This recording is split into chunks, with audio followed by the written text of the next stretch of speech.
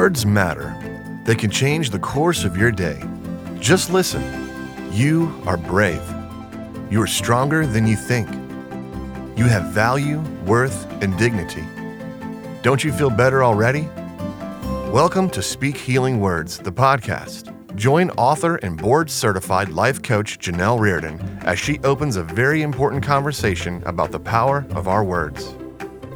Hello and welcome. Welcome back to Speak Healing Words, the podcast. I am Janelle, your host for today's final conversation on the Speak Healing Words podcast.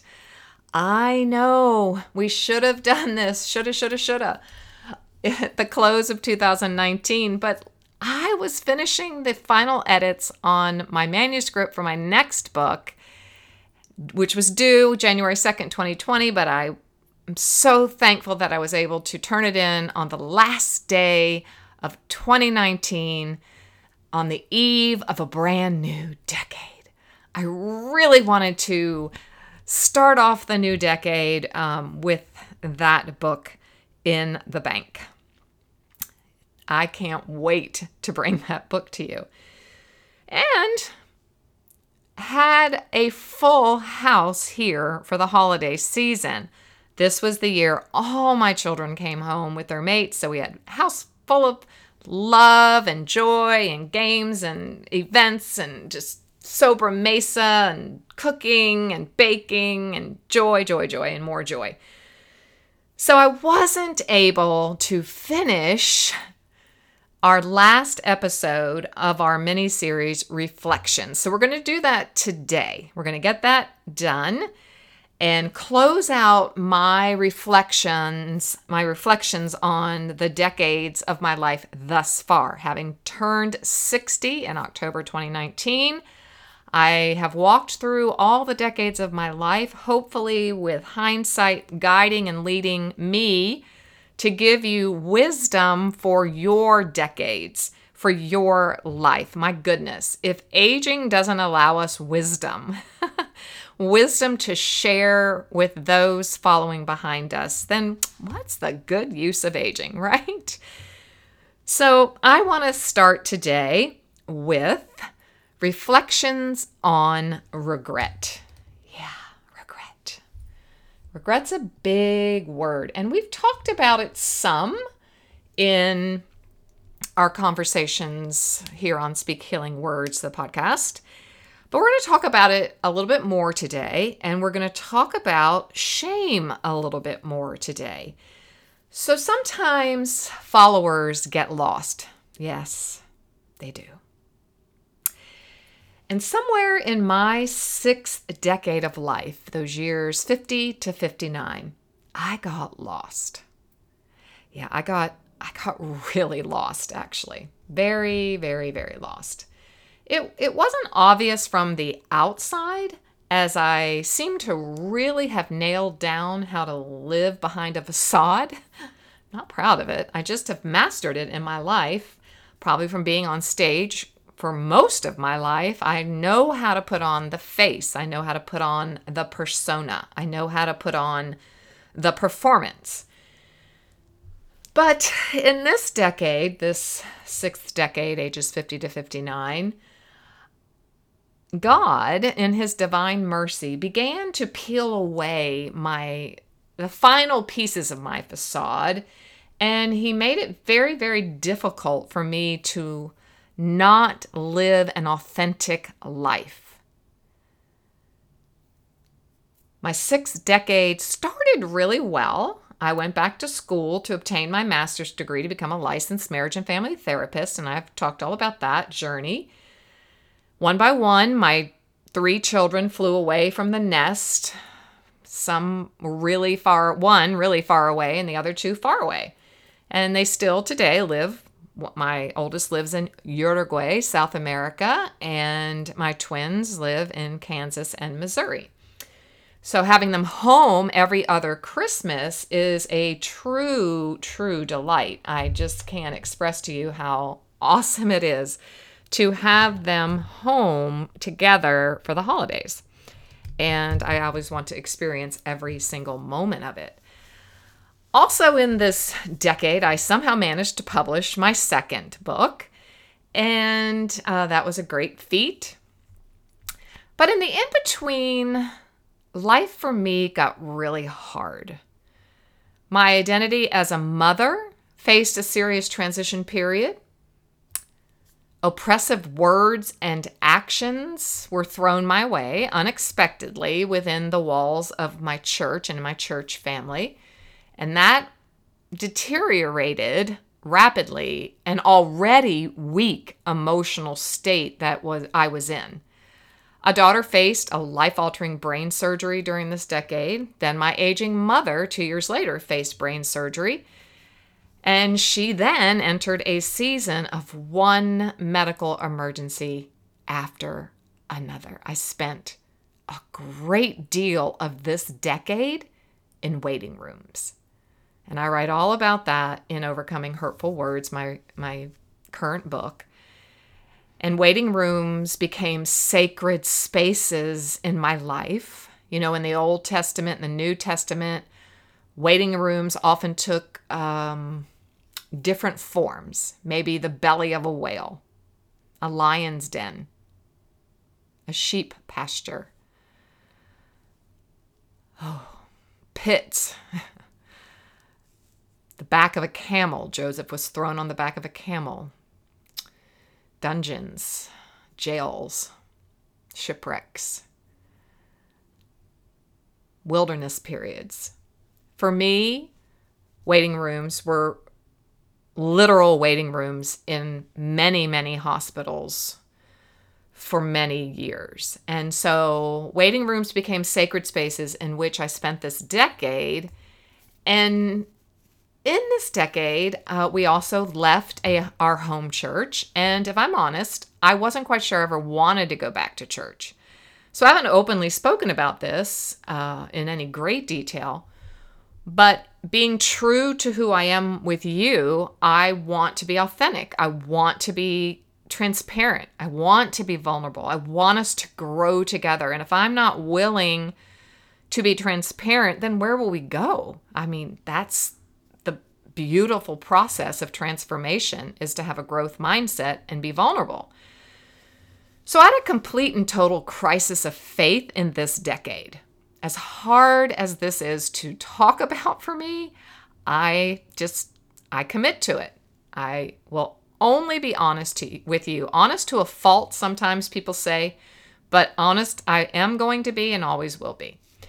As Greg Lavoie writes in my new favorite book, I've talked a lot about it here, and I'm calling it actually my manual for life, Callings, some of the stories I wanted to write, he says, would necessitate that I awaken sleeping giants that I didn't want to disturb.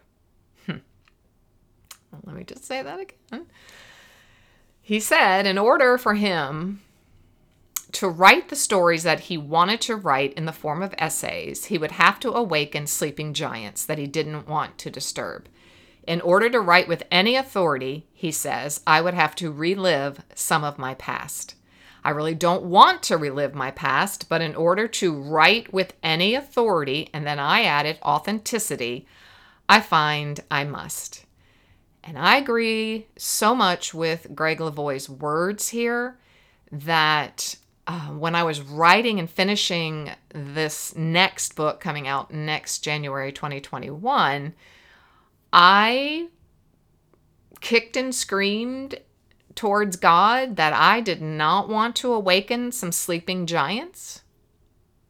And I tried to not write about it and avoid it, and tried to say, how is something that happened in my life 30 years ago, 40 years ago, going to help someone today? But God didn't relent, and he required me to awaken some sleeping giants of shame and regret that I did not want to awaken, but boy, oh boy, am I glad I did.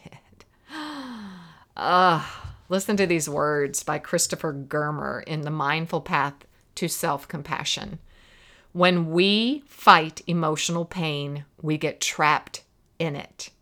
difficult emotions become destructive and break down the mind, body, and spirit. Feelings get stuck, frozen in time, and we get stuck in them. The happiness we long for in relationships seems to elude us. We drag ourselves through the day, arguing with our physical aches and pains. Oh boy. Usually we're not aware just how many of these trials have their root in how we relate to the inevitable discomforts of life. Change comes naturally when we open ourselves to emotional pain with uncommon kindness. Change comes naturally. Oh, lean in here. When we open ourselves to emotional pain with uncommon kindness. So that's I'm going to add here, just that's the secret to what I was just sharing, that when we awaken sleeping giants, we don't want to relive our past. But as I say in our community, the Heartlift method requires for us to bring our past right here in the laps of our present in order to make meaning and sense of it so that we can make peace with it in order to live into our vision of victory and inevitably find our way to living in true freedom. Well, that is what this decade in my life, this reflections on regret, facing, opening up the closet door and allowing the skeletons to come out bone by bone, enabled me, when I applied self-compassion and uncommon kindness to it, it enabled me to make meaning of it. And that is what we are doing here.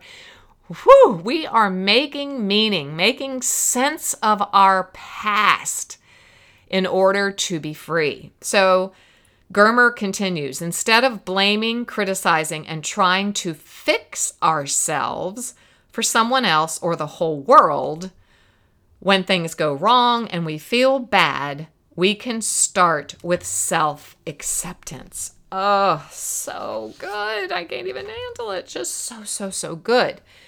So during this sixth decade, it seemed I was still accomplishing quite a bit on the outside. It's what it looked like. But privately, I was really in a crisis of faith. I was in one of those belly of the whales, lion's den, fiery furnace, shipwreck seasons. I think I can better define this decade as actually a crisis of church going. My crisis didn't involve God or Jesus or the Holy Spirit. It involved the ways and manners in which evangelicals, as we call them, were doing church. Somewhere in the middle of those ways and manners of doing church, I got lost. I got so lost. I couldn't find authenticity, and I couldn't find it especially in my own life. Who on earth was I? The existential question, who am I, kept me up at night. It actually kept me walking in a vacant field for 4 hours one dark night of my soul, screaming and screaming and screaming and wrestling and praying and screaming, wrestling with God. What on earth am I doing here? What is faith about? Is it about busyness? Is it about works? What is it about? In many ways, I went from the very far right to the far middle left, at least in my perceptions, and privately found myself without the compass I had carried for so long. When I became a follower of Jesus my senior year in college at the eve of being 21, I truly became hyper spiritual. I really like to say that now as I'm reflecting back. I was, religion, spirituality became being a good girl became my religion, became my faith. I became obsessed with being perfect in God and not disappointing God. So I had a very unhealthy relationship, I like to say, with my faith.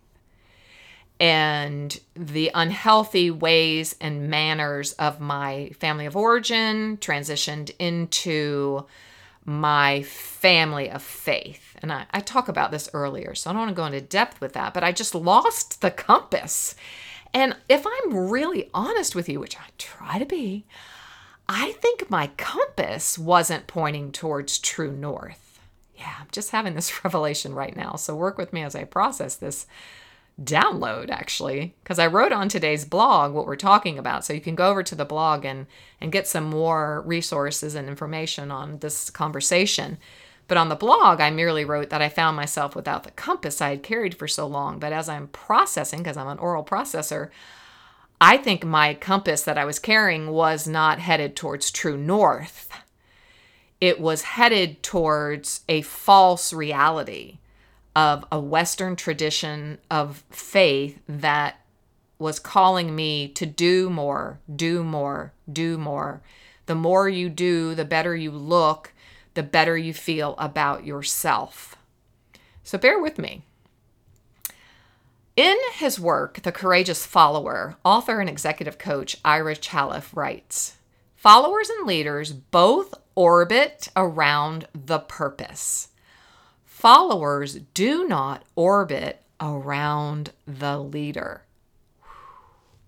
Somewhere along my spiritual journey, the church life, the Western way of doing church, and orbiting around the leaders in those churches had become my identity, my personality.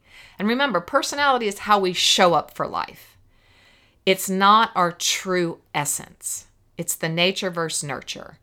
So I believe here in this community in Genesis 2:7 that God breathed his big God-sized breath and endowed each one of us with his nature and his purpose, passion, and convictions for our life. He gave us our minds, our bodies, our spirits, our souls, our talents, our gifts, our capacity to overcome, our capacities to be resilient.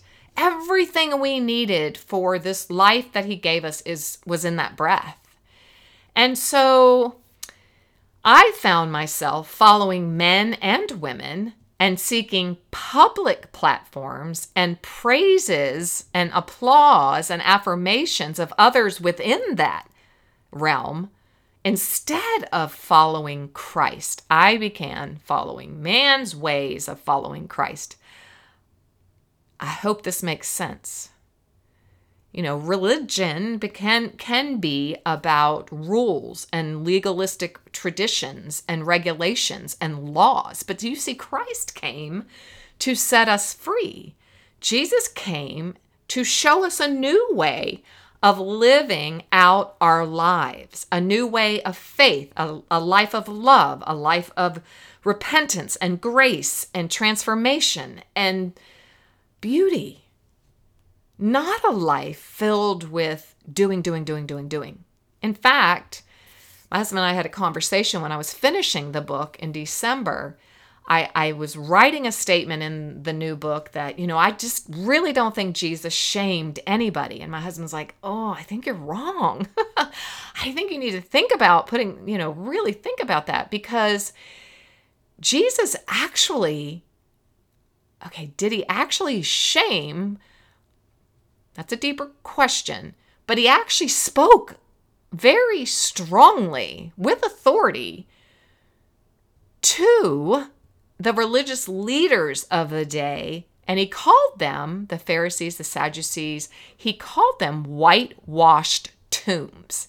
He said, you look really good on the outside, but on the inside, you're just whitewashed tombs. You're just dead. They were so legalistically tied to being perfect, and they judged everyone around them who wasn't meeting the standard. And so Jesus, did he shame them?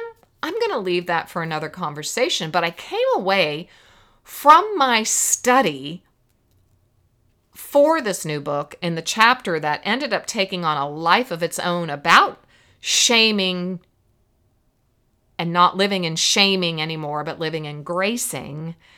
I came away feeling like we have a different understanding of shame than I think Jesus did. Shame is not even mentioned in the scriptures, but ashamed is. And so ashamed would be something that would lead us to conviction, that would lead us to changing our ways. It would help us to feel guilty about our wrong deeds. We're not bad, but what we do might be bad. And so my value, worth, and dignity then depended on winning the favor of these particular men and women in the community of faith and church leadership so that I would feel better about myself and I would feel better about my purpose on earth. Well, you see, I write extensively on this in Overcoming Hurtful Words. My identity is in Christ. Genesis 2:7 proves that. He breathed everything into me, and I was so pleasing to him that he stepped back and he went, wow, that's really good. That creation of Janelle is really good, and I'm very proud of her, and I love her just like she is. My identity doesn't depend on disordered attachments, like how involved I am in a church, or how many good works that I do, or how many accolades I get for being a great person. No, those are just beautiful expressions of my identity, and I want to do good, and I want to make the world a better place through my gifts and talents and my influence, but my identity doesn't depend on that. My identity is secure in my reflection in God and in Christ. So I have many, many regrets from my 6th decade. Yeah, I do. I'm going to just say it. Some that are close to me tell me I'm being really hard on myself. And yeah, I am. I'm really hard on myself. I feel like I'm a teacher. And in the Word of God, James 3:1 says, if you're going to be a teacher, you're going to be held by a higher standard. Not perfection, but movement towards maturity. And so I do hold myself to a higher standard. Probably saw God in that lens, not probably did, and have learned quite a bit about God's love and grace and acceptance of me. So they're right on one hand, but on the other hand, one truth that I'm really certain about in that decade, that 6th decade, was that I needed to get lost. Yeah, I needed to get really lost. Because getting lost required that I get directions, that I ask for directions. And I'm going to add, since we're getting this download here while I'm oral processing, I needed a new compass. I needed the compass that pointed to true north. Oh, man, that is really resonating with me. I hope it's resonating with you as well. Where is your compass pointing today? We need to take stock in this. Is it pointing true north? And what is your true north? My true north is most definitely Jesus. Not a manufactured, fabricated, legalistically taught list of rules and regulations Jesus, but the real Jesus. And I've probably spent the last year of my last decade, last year 59 to 60, sitting at the well, because the woman at the well in John 4 is the heroine, the protagonist of my next book. And so as I had to sit at the well and really read and listen and think and ponder and study about that encounter at an ordinary well in Samaria, I too sat down next to an authentic Jesus, and it shook me to my core and changed me on the deepest level. Because you see, Jesus, he went out of his way to find that woman. Oh yes, I'm sure it was definitely providential, strategic. Absolutely, God directed him there. His father said, there's going to be this woman. You've got to meet her at noon at the well. She doesn't go in the morning when other women go because she's just so ashamed of her life, and she just lives under a mantle of shame. And so you're going to upset everybody's apple cart by going there because Jews weren't allowed to go through Samaria. So he did anyway. This is the man I call Jesus, and I love him so dearly because he really didn't care. He was about his father's business. And he talks to this woman, and he's not supposed to. And he absolutely tells her whole life story. And he doesn't shame her. He doesn't say, oh, you are just a terrible human being. Shame on you. He says, yeah, I know all about your life. You've had 5 husbands. Yeah, I get it. And they have this beautiful conversation, and he finally just says, hey, listen, I have this water that it will change your life. It's the living water that flows from my belly. Living water. And it can bubble up in you, beautiful woman, and you'll never go thirsty. You'll never need to come to this well again.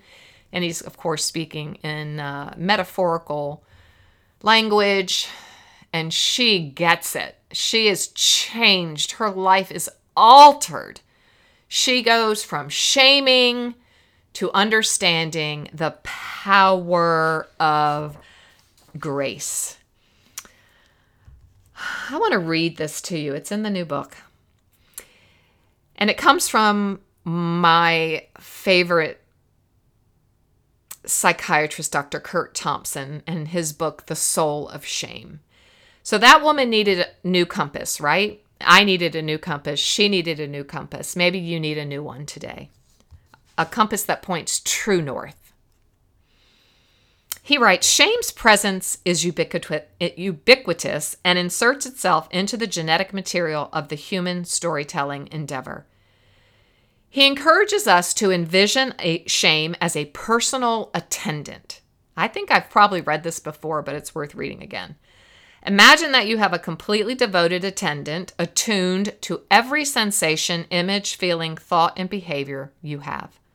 However, imagine that your shame's attendant's intention is not good. All right, see this visual of an attendant, right? Someone like in early England, a butler that takes care of the man of the house, or a maid that takes care of the woman of the house. Well, this attendant's intention is not good. It is not to care for you, but rather to infuse nonverbal and verbal elements of judgment into every moment of your life. The word attendant at first may seem counterintuitive, as it usually applies to someone who has your best interest in mind. But this is how shame works. Shame is a wolf disguised in sheep's clothing. Hence our shame attendant appears in language, feelings, sensations, and images that may on the surface seem acceptable, common, and normal, but its purpose is anything but helpful. Okay, I continue to write in this new chapter in my next book. My personal shame attendants pummeled my thought life, persistently whispering to me, good girls don't get pregnant out of wedlock. Good girls follow all the rules. Good girls never make mistakes, Janelle.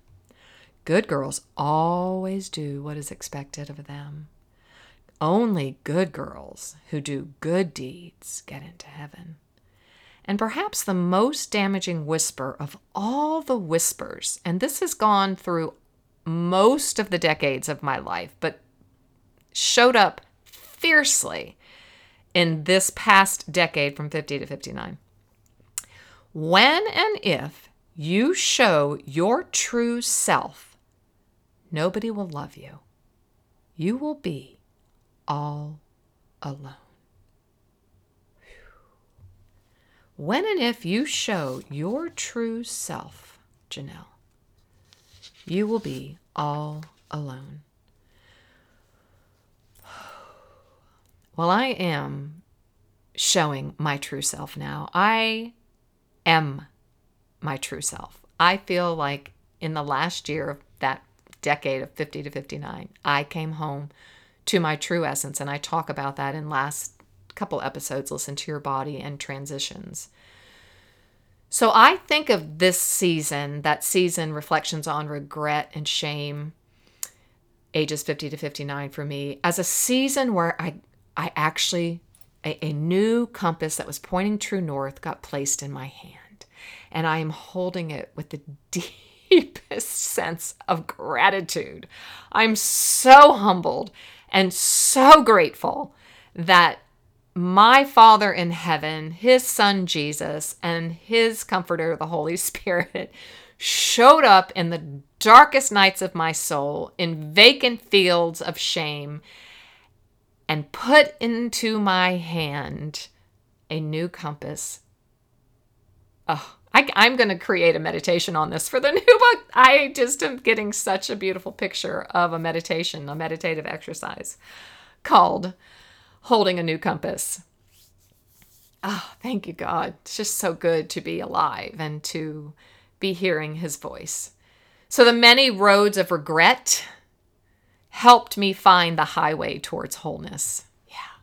The many roads of regret helped me find the highway towards wholeness.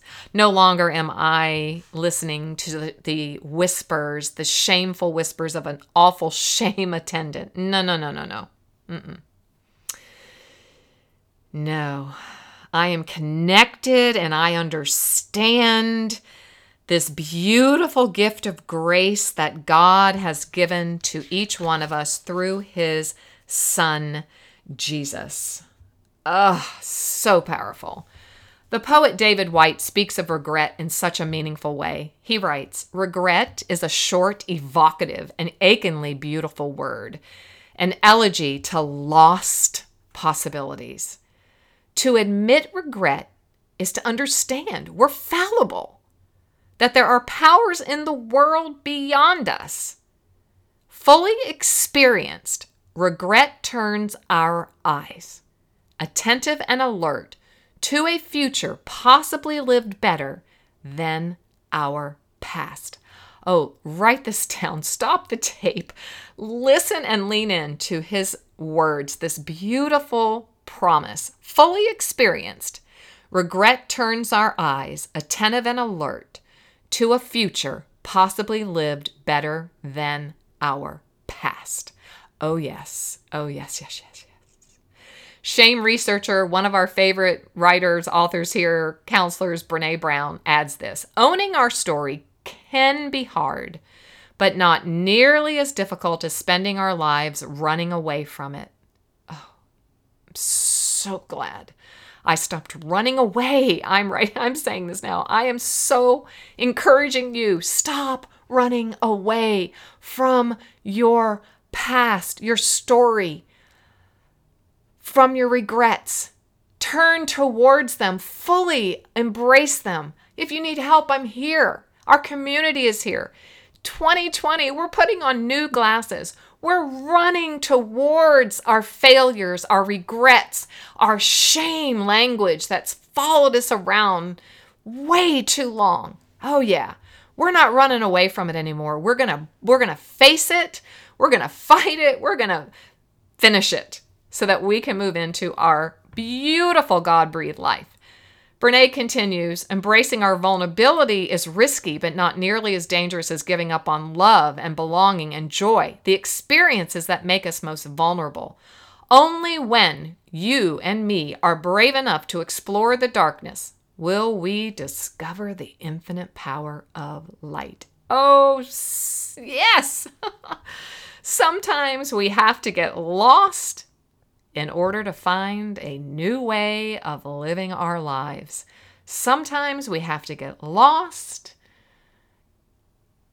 and sometimes we have to find a new compass that's pointing true north, because our compasses have been pointing towards man-made directions, legalistic rules and regulations, oppressive, heavy shoulds and shouldologies. Wow. Sometimes we have to get lost, and we have to meet regret face to face so she can lead us to see our humanity and frailty and guide us to a future possibly live better than our past. I want you to live this new decade, 2020, and I'm committed to living my new decade. I really didn't correlate that, man, I was closing out a decade of my life, and also we were closing out a decade in time. So 2020 and my 7th decade of life, 60 to 69, I feel closer to God than ever. I'm holding a compass that's pointing true north, and it feels so good. My crisis of faith became a crucible of hope for me, extracting the dross of unhealthy, disabling patterns and illuminating healthy, empowering practices that I now live daily. I've shaken off shame, and I feel as if I've come home to the woman God created me to be. I've never felt more whole, more healthy, more at peace with myself, and I want more for you too. In this week's newsletter, so please subscribe, JanelleReardon.com, to the newsletter, the podcast, the blog. You will read all about my one word for 2020, and it is, drumroll, you guessed it, more. M-O-R-E. I want more. I want more health. I want more freedom. I want more dance and joy and life, more resilience, more strength, more power. I want more peace, and I want it for you too. Let's believe God for more of all things life-giving. Yeah, let's do it. Let's do it together. You know, it's so much better together. So before we leave, because, man, I've gone over again, I'm going to give you a little preview from the new book coming next January. So far away. I call it the Shame Shake-Off Prayer. Maybe you have had many shame attendants following you through many decades. Well, 2020, it's time to say goodbye. It's time to shake them off, just like Taylor Swift. Put that Shake It Off song by Taylor Swift on and shake it off. Here we go. That is a lie. When you hear that shame whisper, here's what I want you to say. I want you to say the Shame Shake-Off Prayer. That's a lie, a big, fat shame lie. Today, I believe the truth about myself. I am lovable. I am worthy of connection. I make mistakes. I am not a mistake. I fail. I am not a failure. Even at my lowest, I have value, worth, and dignity. Even in my tightest spots, I matter. Even when I make a mess of things, I am loved, deeply loved, and accepted by God. From this day forward, I will do my best to tell the whole truth and nothing but the whole truth, so help me God. No hiding behind facades or pretense or excuses or denial. I release the shame narrative and embrace the healing words of my Heavenly Father who breathed His breath into me. From this moment on, I walk with my head held high. From this moment on, I live forgiven, free, and full of faith. From this moment on, I offer the gift of grace to myself and to others. From this moment on, I speak healing words to God, myself, and others. From this moment on, I live into the meaningful new life God has for me. From this moment on, I am stronger than ever. Amen. That, my friends, is a powerful way to enter 2020. Let's do this. Let's do this. Let's make 2020 our best year ever and make this decade our strongest one ever. I'm here for you. You're here for me. Me plus you equals we. And I'm so excited. So I have a lot of new, beautiful things coming down this year, and I just can't wait to share it all with you. So thank you for being a part of the Speak Healing Words community and podcast. We are now, I'm rolling the drums. Here you go, drum roll. We are now moving into our new 2020 vision, Stronger Than Ever, an online community committed to the threefold cord of emotional health and wellness, healthy sense of self, healthy behavior patterns, and a healthy communication skills. A threefold cord is not easily broken. Me plus you equals we. So from this point on, our podcast, our online community, all the things.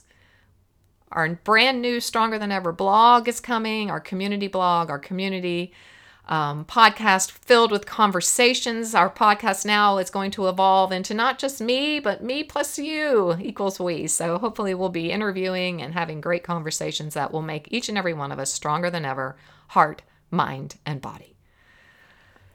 Until next time, always remember, you have value, worth, and dignity.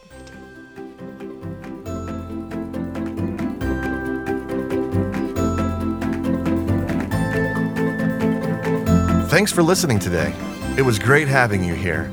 For even more great content and conversation, please join the Speak Healing Words community at JanelleReardon.com.